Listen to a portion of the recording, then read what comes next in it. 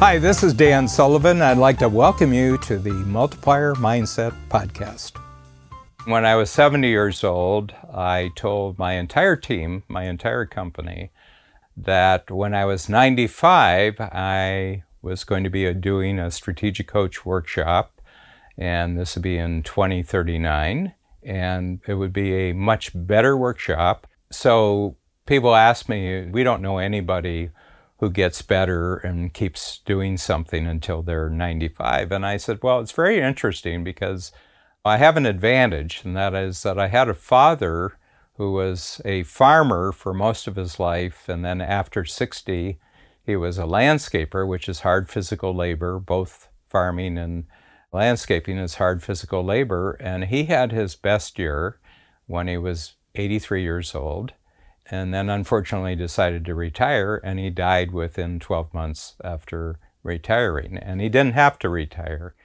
I had the opportunity on 3 or 4 occasions when I would visit home. This is Northern Ohio, small town, Northern Ohio. I would say, Dad, I'd just like to go around and see your jobs, what you're doing. And I learned a secret about my father and why he was able to work for so long and be motivated. And when he was in his 70s and 80s, I would go around and meet all his clients, and virtually all of them were widows because their husbands had died.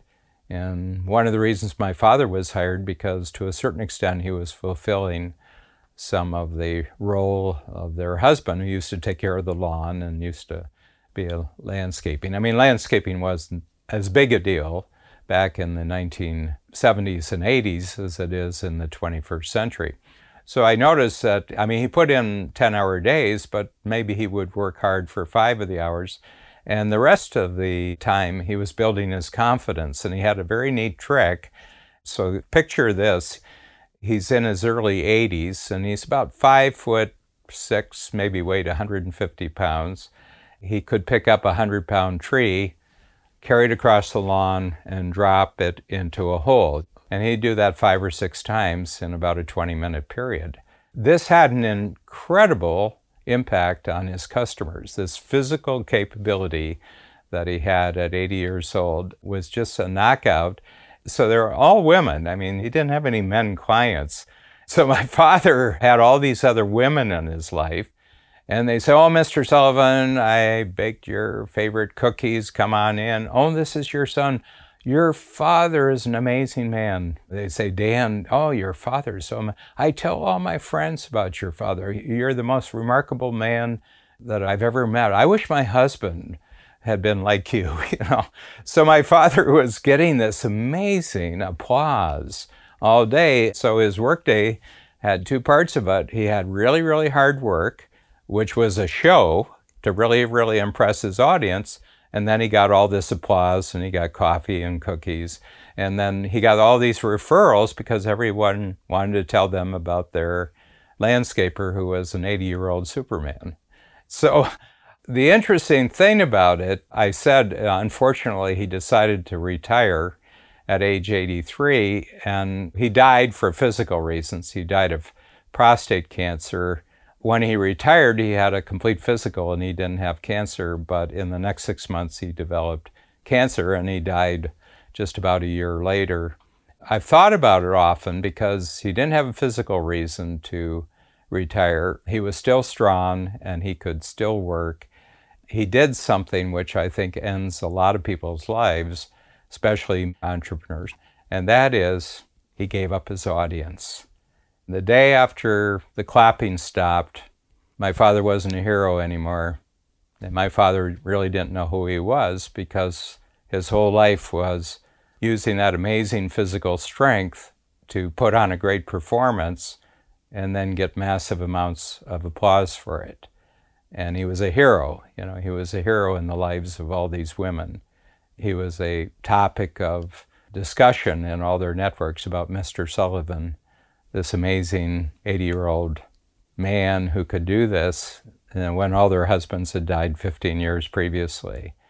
And there was a very famous general agent in the life insurance business that I knew, an icon. I mean, he's one of the greatest general managers of all time. His name was Al Granum from Northwestern Mutual. They had mandatory retirement, but when Al was in his 80s, he was giving 60 speeches a year. He was going all around. I was talking to him one night about the reaction on the part of other people to the fact that in his 80s he was still working a very, very busy schedule of speeches, and he was an honored guest. He was a titan. He was a giant in the life insurance business, and he said that people would say, Al, you got this place in Florida, it's on a lake, it's got fish, you like fishing. Why are you doing this? And he said, yeah, he says, I like fishing, but he says, something I've noticed about fishing, fish don't clap.